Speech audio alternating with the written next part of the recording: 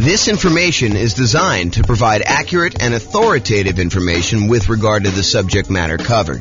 It is offered with the understanding that the presenters are not engaged in rendering legal, accounting, or other professional services.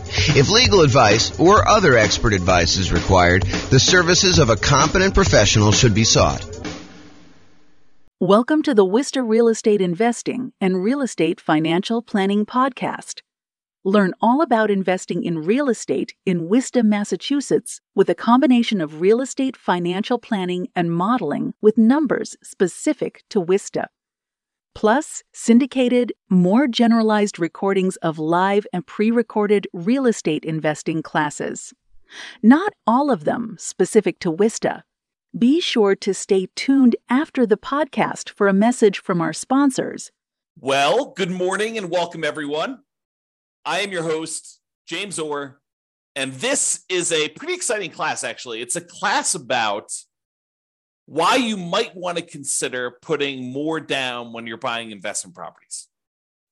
And we're going to talk about it from a couple different perspectives. I guess we'll look at what the overall return you're getting is as you move from 5% down Nomad to 15% down non-owner occupant with PMI to 20% down investor loan with no PMI and 25% down and 30% down and 40% down. And we'll look at just a property I picked out that is going to be definitely different than the properties you're going to see. I mean, your numbers are definitely going to be different than what I'm going to show you, but hopefully you can pull out some of the lessons of looking at this property and see how things generally go. That way, when you run your own property, you'll actually be able to see this, and I'll show you how to run your own so that you can do this, your own analysis on this. So we're going to look at the returns we're getting as we go through these different down payments. And then what I'm going to do, I'm going to show you what the extra return you're getting on that additional down payment is. So we'll look at, hey, look, we're getting this return when we buy it with this financing. When we go from that financing to this financing, we had to add this much extra down payment. And by adding this much extra down payment, we got this amount of extra return. And so we can look at what the extra return is on the extra amount down and then make a decision as to whether or not we should take that money and invest it in extra down payment. The idea is we could take that money and we could do all these other things with it. So should we take that money and put more down on the rental property to see what the extra return we would get on that money is? So that's what we're going to cover. So first, when I like to look at the returns you're earning on rental properties, I often like to use my return quadrants. It's kind of a visual way for us to look at all the different areas of return you get when you own rental properties, including a total at the center. So the 5 areas that you have return, there's kind of 4 primary ones, and then reserves, which almost everyone except for me forgets to calculate in the return you're getting on your reserves. But you have appreciation, which is the tendency for property values to increase over time. You have cash flow, which is the one I think most people are focused on. Usually this is like your cash on cash return or the amount of cash flow you're getting each month, whether that's positive or negative. It can be both. The next one is debt pay down. How much of the loan you're paying down each month. If you have a free and clear property, there's no debt pay down. But a lot of times when you have a mortgage on a property, you're paying down a certain portion of that loan unless you got an interest-only loan. And so you're making a little bit of a return by paying down a loan each month. And then the last one is the tax benefits you get by owning the rental property. So those are the 4 primary: appreciation, cash flow, debt pay down, and the tax benefits of depreciation, which we often call cash flow from depreciation because it shows up like cash flow by you not having to pay taxes. And then the 5th one is obviously the return you get by having reserves set aside to buy this property. If we're going to use the reserves as part of the denominator, as part of the how much you need to have put down and have in order to invest in the property, then we also need to honor that you probably are getting some type of reserve return on your reserves as well. And that may be, putting it in a savings account, or maybe if you have enough, putting it in the stock market and getting a higher return, which we're not going to talk about in this class because I don't want to get too far off topic, but that's the idea. So when I talk about these kind of returns and the returns you get, I usually talk about it in 3 different sort of like flavors. Number 1 flavor is the return you're getting in dollars. How many dollars did your property go up in value in the year? How many dollars of cash flow did you have that year? how many dollars did you pay down on the loan that year, and how many dollars in cash flow from depreciation, your net benefit after you take into account the taxes you don't have to pay on that rental property by having that rental property. So like you add up all those and the amount of dollars you get from reserves. So the return in dollars looks at the number of dollars you're getting.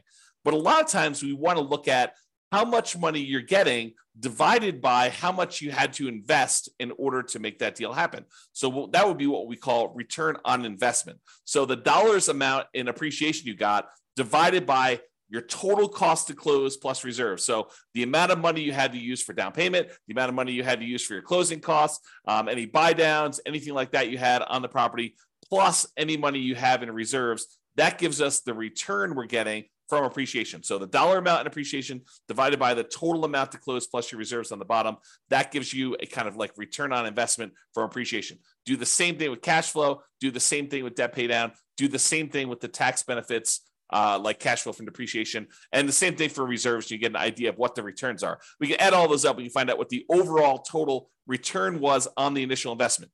Now, the return you're getting in year one on how much you put into the deal in order to acquire the deal makes a lot of sense.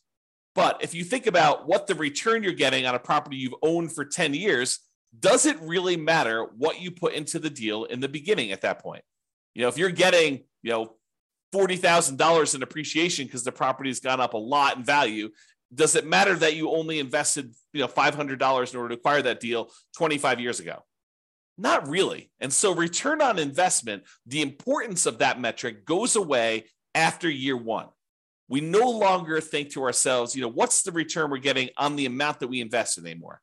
Really what we'd like to think about then is the returns we're getting on how much equity we have in the property. So if you say to yourself, okay, now I've got, the property value has gone up, I paid down the loan, now I've got $100,000 in equity. Now we're more concerned about what the return we're earning from appreciation and cash flow and debt pay down and tax benefits and reserves, what the return we're getting on the equity we have tied up in that property.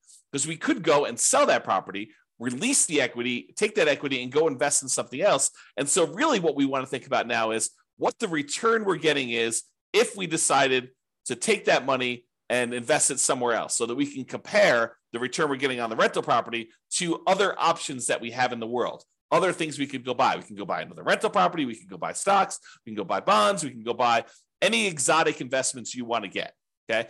And so after year one, I tend to like to switch over and start thinking of, okay, now what's my return that I'm getting on the equity I have tied up in my property? And not to get too off the rails, but technically it's not even return on equity. Technically it's return on what I call true net equity after all of your expenses of getting out of the property.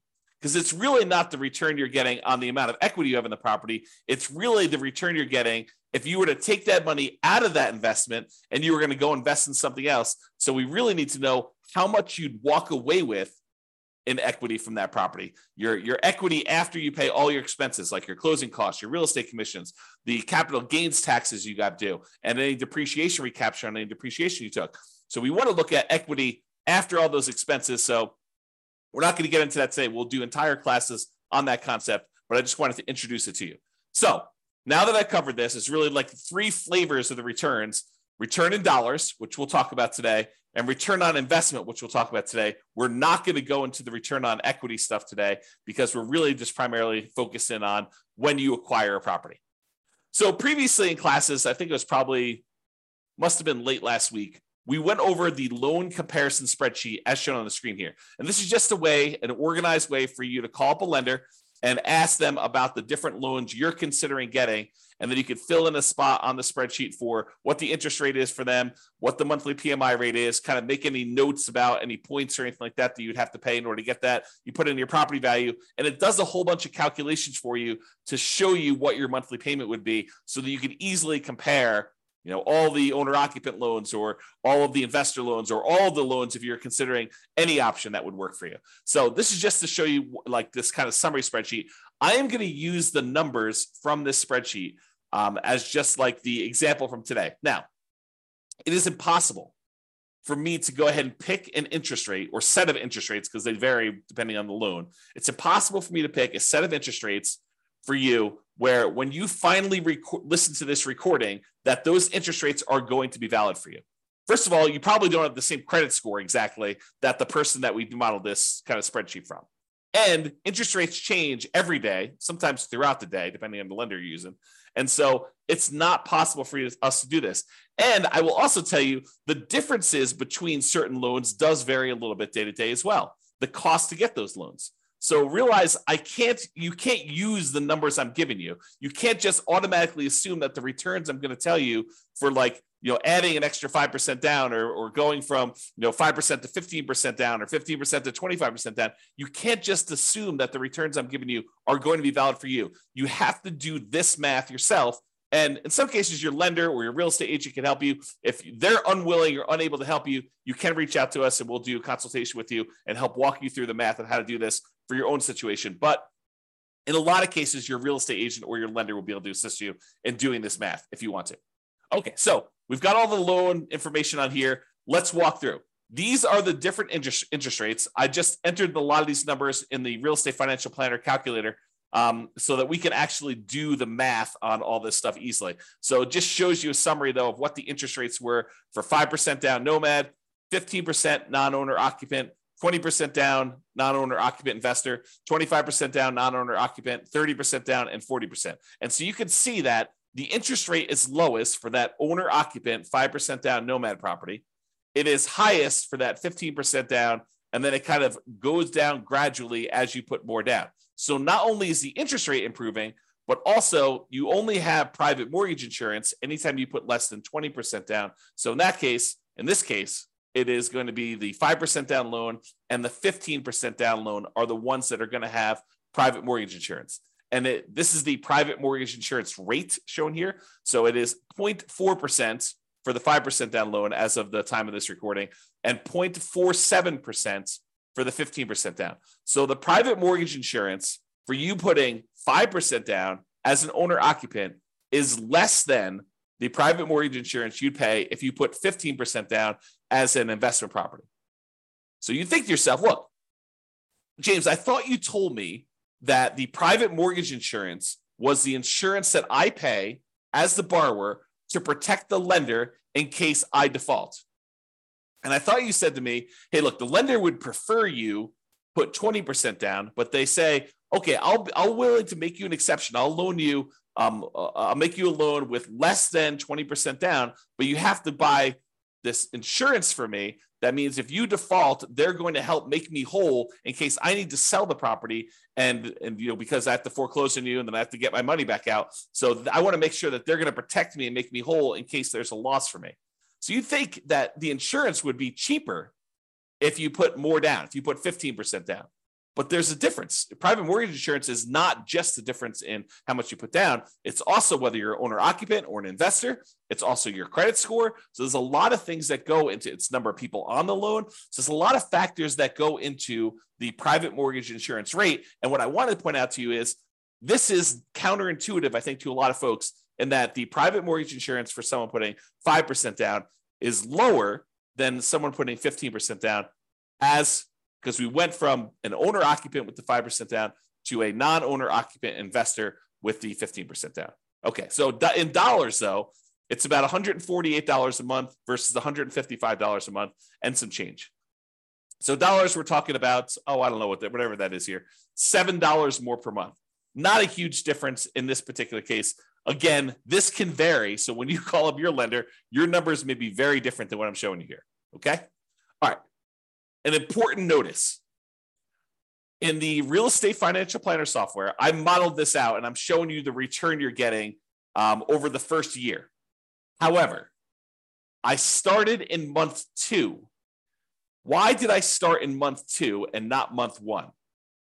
The reason why is in the Real Estate Financial Planner software, we do our modeling like the real world. In the real world, the first month you have a mortgage on a property, you buy a property on the first of the month, that first month you do not have a mortgage payment due. Why? Because the payment is due after interest has accrued for a month. You're not paying interest up front, you're paying interest in arrears. So the first month that you own a property, there's no interest due. The first month is when the interest accrues, and at the end of the first month, basically the first of the second month, the first day of the second month, is when you make a payment that includes the interest for the prior month and the small amount of principal that you're paying down on the loan in most cases. Okay. So the reason we're starting in month 2 is cash flow in month 1 looks exceptionally good. And I did not want to bias our numbers by using the return you're getting for the first month that you owned a property and have it skew that it looks like you got a lot more cash flow on a property, because you didn't. Okay. Even though in reality, when you buy a property, your cash flow, if you buy a property on the first of the month and you rent that thing out right away, then the return you get for that first month is amazing, because it's almost as if you don't have a mortgage that first month. You do, but interest is accruing and you haven't had to make a payment yet. All right. And then after you've owned the property for a month, then you make the payment. Okay. And we'll cover this in future classes because there's some subtlety to this. If you get the loan mid-month and they usually have you prepay interest for a certain amount of time, and then you don't really make a payment until usually more than 30 days later on the first of whatever that next month is, there's some subtlety there, but I'm not going to get into that for today. Okay. So point out, we're not starting in month 1, we're starting in month 2, and we're counting 12 months for month 2. Also, we've assumed that you can rent the property that you did as a nomad in the first month, which is not true, right? Usually nomad, you're buying a property as an owner occupant, you're moving into the property, you're living there for at least a year. It's a requirement of the lender when you get the loan that you're agreeing to do an owner occupant loan. You're signing a piece of paper at closing. If you don't abide by that loan thing, you're committing loan fraud, which is punishable by prison. So you do not want to do that. So you're agreeing to stay in the property and live there for a year, which means you're probably not getting rent unless you're getting roommates for that first year. However, for the sake of this analysis, I assume that you could rent the property in year 1. Not true, but for the sake of just doing the analysis and doing the math, we've assumed that you're renting the property from as soon as you buy it. Okay, with that being said, let's take a look at the returns we earned on doing a nomad 5% down return in dollars quadrant. Remember that kind of like the number of dollars that we did? So here are the different returns we earned by buying that property, starting in month 2, going through month 13. And it shows you that the property appreciated about $14,000. We assumed, I think I did the median priced home in the US. And so we assumed a 3% appreciation, which I think is pretty reasonable over a long period of time. It's possible property values can go up more than that. It's possible that property values can actually go down in value. But I've assumed that for this case, we're trying to do in a pro forma looking forward. I said, look, what do we think the property might appreciate? I said, let's use 3%. That's a very defensible, conservative position. So let's use that. So $14,100 is how much the property appreciated in the first year.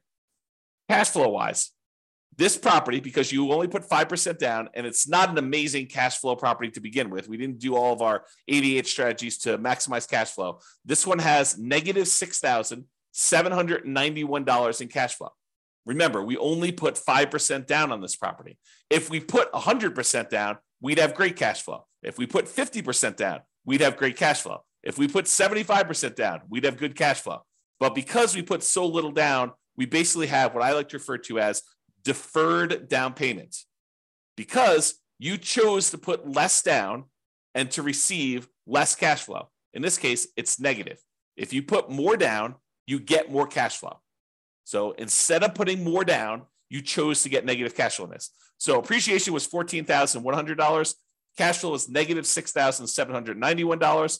The amount you paid down in the loan in that first 12-month period, technically 1 month later, as I talked about already, is $5,985. So you paid down almost $6,000 on the loan, and the tax benefits you got by owning this property after your taxes, basically this is your net after your tax rate, is $2,168. And we said that you put 6 months of reserves away, and we had that in a savings account earning 1%. So you got $223 in reserves, the return you earned on the reserves you set aside for owning that rental property. So the total amount you earned by doing this property is $15,686 in the first year. That is the return in dollars by owning this particular property.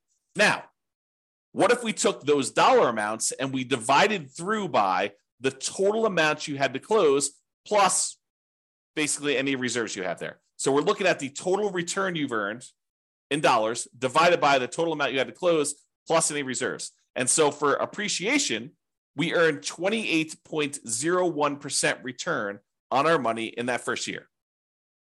I'll repeat that. 28% return on our money in the first year. That's because we only put 5% down and the property went up 3% in value. So we put so little down, but the property still went up $14,000 and change. So 28% return from appreciation. Now, negative cash flow. So cash flow is ugly. It's negative 13.49% in cash flow. Because the cash flow is negative, we have a negative return there. Then we have debt pay down. You earned 11.89% on the amount of money that you paid down on the loan in the first year on the amount that you had to invest. And then the tax benefits. So you got 4.31% return from that cash flow from depreciation on the total amount you invested in order to get the deal plus your reserves. And then your return on the reserves itself was 0.44%. Okay. The overall total return from appreciation, cash flow, debt pay down, tax benefits, and those 6 months of reserves is 31.16%. So even though you had really ugly negative cash flow in this property, you're earning 31% return on your money in that first year. Okay, not bad. Now, let's look at the difference in returns you earn going from this 5% down nomad to now I'm saying, let's do 15% down and buy a rental property and not move in. We're kind of comparing what the return difference is going to be doing one loan program versus another. And so appreciation is the same. It doesn't matter if you put 5% down, if you put nothing down, if you put 20% down, if you put 50% down, if you put 100% down, it doesn't matter how much you put down. The property still goes up in value or goes down in value from appreciation the same amount. It doesn't matter how much you put down on a deal. Appreciation is going to be the same for both those. So appreciation is still $14,100 regardless of what loan program you did. However, you put more down and the interest rate changed when you went from 5% down to 15% down. So your cash flow went from negative $6,791 per year to negative $3,377 per year. So your cash flow improved by whatever that is, $3,300 or so per year. Okay. Now, next one is debt pay down. You were paying down almost $6,000 on your loan in the first year doing that nomad strategy. Now, because you put 15% down and because the interest rate changed, you're only paying down $4,339, which is a difference of, $1,600 or so in change. So you paid down $1,600 less in that first year because you changed loans from 5% to 15%. So it's a difference in your return because these things change as you change your down payment amount. And then your tax benefits, they don't change regardless of how much money you put down.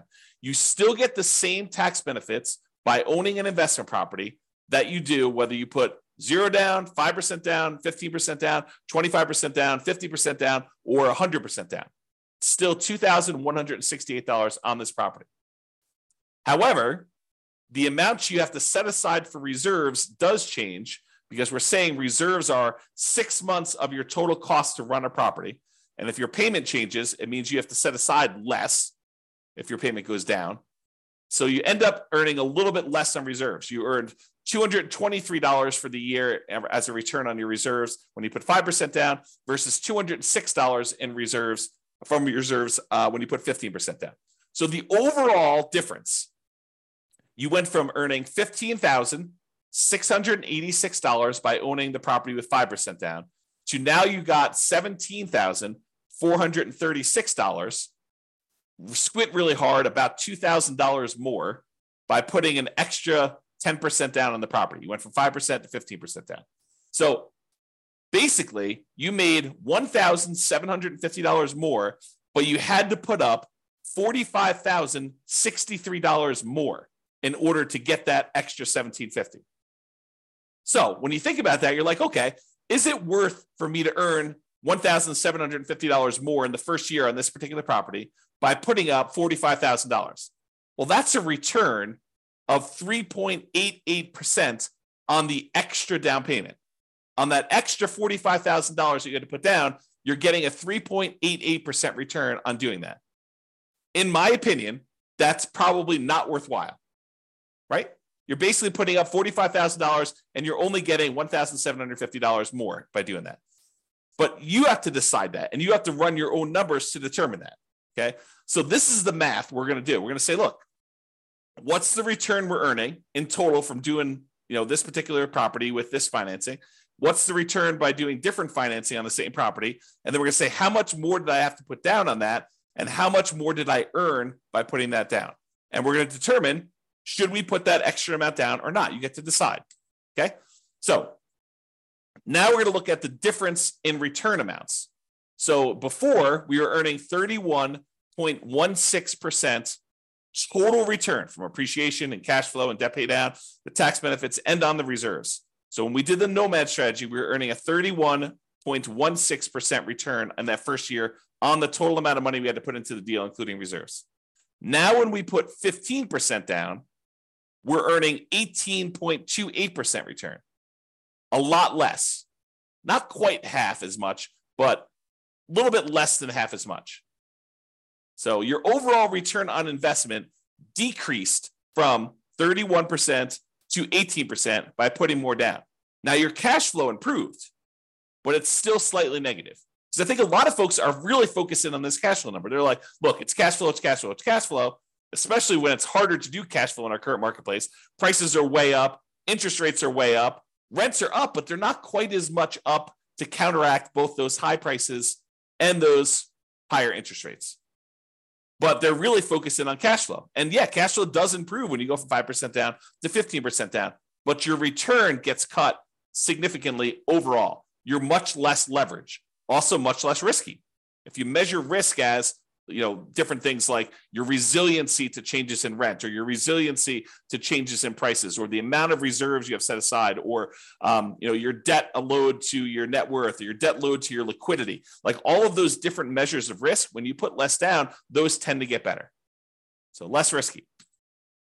All right. So I've gone through the first one a little slower. Now let's just summarize what's happening on all of these. So if you look at the other one, we were doing $15,686 was the return. We earned on Nomad $17,436 on the 15% down. You'll see that's these numbers here. So when we do the Nomad strategy, that's this one. That's $15,686 total. The one where we put 15% down is $17,436. Then this is the one for 20%, 25%, 30%, and 40%. And all of these bars show you the breakdown. So it's $14,100 for appreciation for each of the individual properties. It just summarizes all of them for you.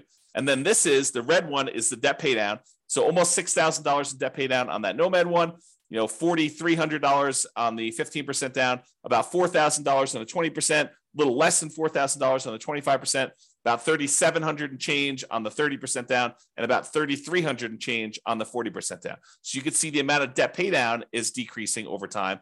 The cash flow number was really negative when we did Nomad, not less negative, but still significantly negative when we did the 15% down. It's slightly positive, $288 for the year, about, I don't know, whatever that is, $24 or so per month for the year when you put 20% down. So basically it's almost break even if you look at it this way when you do the 20% down. Then you get some positive cash flow when you go to 25% down. That's probably $200 a month. Then it increases a lot more for 30% down and a lot more for 40% down. So you can see the cash flow changes.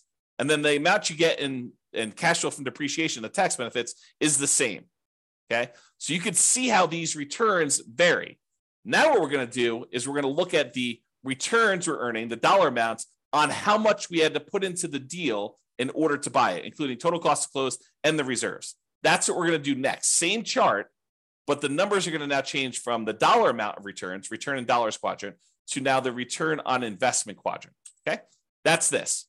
So when we did the Nomad, we were getting a 31.16% return on the amount of money we had to invest in the deal, including reserves. Oh, I should point out that this little gray line here is the return we're earning on reserves.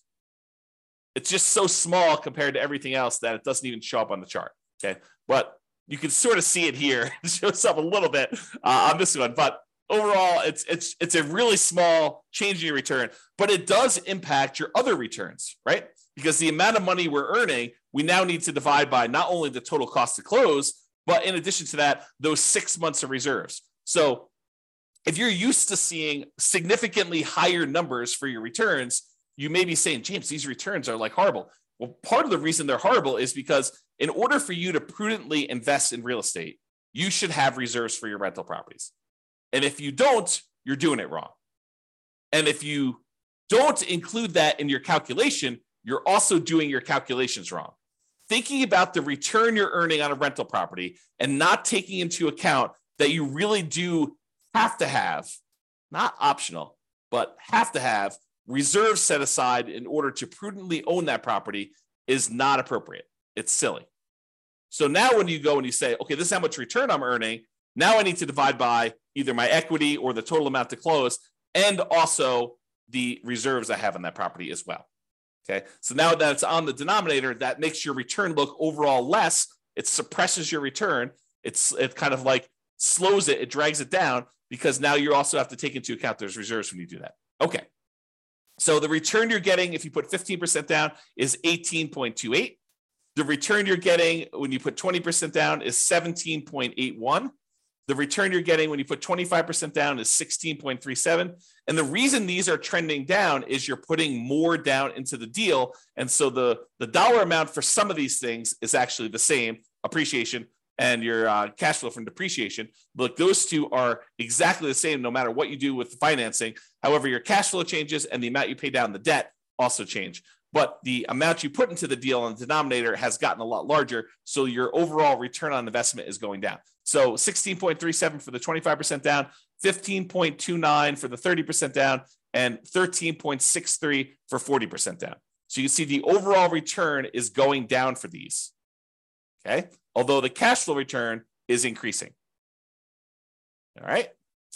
Now, remember before we did that difference, we said, hey, look, you put you got $1,750, $1,750 more, but you had to put up $45,000 more. That means the return you got on that extra down payment when we went from 5% down to 15% down was 3.88.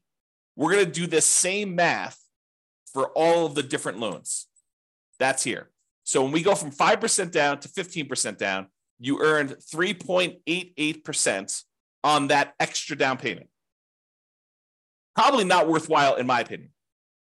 However, when you go from 15% down, if you're going to do the 15% down loan to go to the 20% down loan, that extra 5% down, in order to get your extra return, you're earning 15.74% on that extra 5% down payment. That to me is probably worthwhile. To come up with 5% more down payments, you get an extra 15.74% return on that extra money. That's what we're saying. When you go from 20% down to 25% down, you only earn 8.83% return on that money, which is not like horrible, but it's not amazing, right? I mean, I think an 8% return, almost 9% return seems relatively good, but not like amazingly great or horribly bad. To go from 25% down to 30% down is 8.55% better. It's the return. It's not better. It's 8.5% return on the extra down payment. And then 30% down to 40% down is 7.67 return on the extra down payment there. So you can get a feel for that. Now, you could go and compare this. Like you could say, look, I'm going from a 5% down loan. I'm considering doing 25% down. What's the difference in down payment between the 5% and the 25%? And then what's the difference in returns I'm getting on those? You could calculate that out. You could do any of these variations. I didn't do all of them because we'd be here all day, but I did do ones going from this Nomad one to each of the individual other loans. So now this one is saying, look, to go from that 5% down to the 15% down, we already know that one. It's 3.88%. But what if you go from doing Nomad with 5% down to putting the full 20% down? And you want to figure out what the overall return is on that difference in that 15% difference and the return difference you got between those. Well, that's a 7.72% return on the extra down payment. When you go from 5% to 25% down, that's an 8%, return on that extra down payment. Go from 5% down to 30%, 8.11, and go from 5% down to 40%, that's 7.98. So when you go over these bigger spreads, a lot of times they get compressed, is the generalization. Again, though, you absolutely must call your lender get rates for your credit score that day and the property that you're considering buying to do this math on your own. But it is a worthwhile exercise if you have the option of doing lots of different loan programs and buying lots of different kind of like setups. If you only can do Nomad, if you only have 5% down, you're doing Nomad, you don't really need to do a lot of these calculations, right? If you're only going to go buy a property and you're not going to do an owner-occupant Nomad, you could probably eliminate the 5% down and just look at 15% down, 20% down, 25% down, 30, 40%. If you don't have 30 or 40% down, you could probably eliminate those unless you're willing to take the time, delay, save up more money, and do that, which honestly might not be the worst thing in the world. Okay?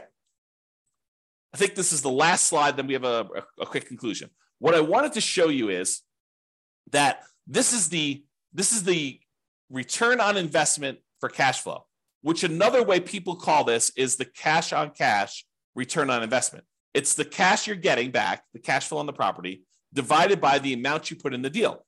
Cash on cash return on investment. Okay. Now, as you put more money down, cash on cash usually approaches cap rate. And if your cash on cash is higher than your cap rate, then it actually goes down to meet cap rate. If your cash on cash is lower than your cap rate, then it actually increases up to meet cap rate.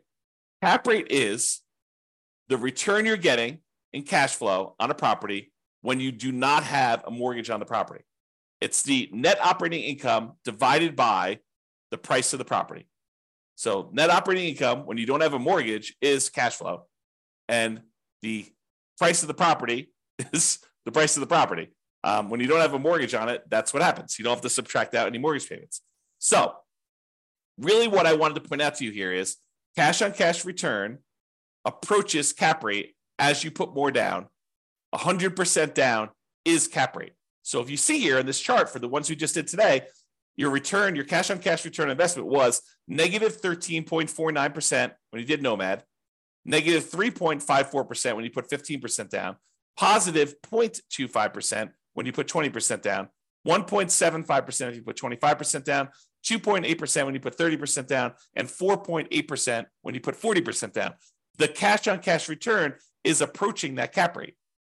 That's what's going on here. Okay?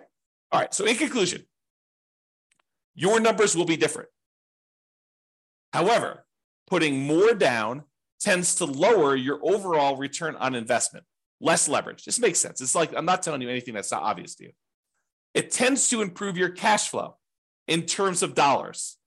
And cash on cash return on investment, that approaches cap rate. However, if your cash on cash return on investment was above your cap rate, putting more down will reduce your cash on cash return. Let me say that again. If your cash on cash return on investment, when you do your calculation, is higher than your cap rate, which it sometimes is when you're able to find great deals with great cash flow on them. As you put more dollars down, then your cash on cash return on investment will actually come down to approach cap rate.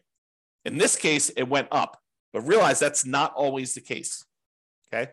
The return you earn on extra down payment can vary. You'll need to run your own numbers using your property, your mortgage interest rates with your credit score. And then once you run your math, you can decide if the return you're getting by putting more down is desirable to you and is worthwhile. The worthwhile part, in my opinion, is you look at the return you're getting on that extra down payment and you decide, is putting $45,000 more down worth me getting $1,750 more in return? And in most cases, for that number, I probably would say no. It's up to you, though, right? It's your decision. The desirable part is a little bit more subtle because, as you saw here, where the return goes when you put more down changes. Appreciation and tax benefits, they stay the same. So you're not really messing with those. However, it's a balancing act between how much cash flow you get and how much debt pay down you get for how much you put down. These vary a lot with down payment. And you put more down, you tend to get less debt pay down, and you tend to get more improved cash flow.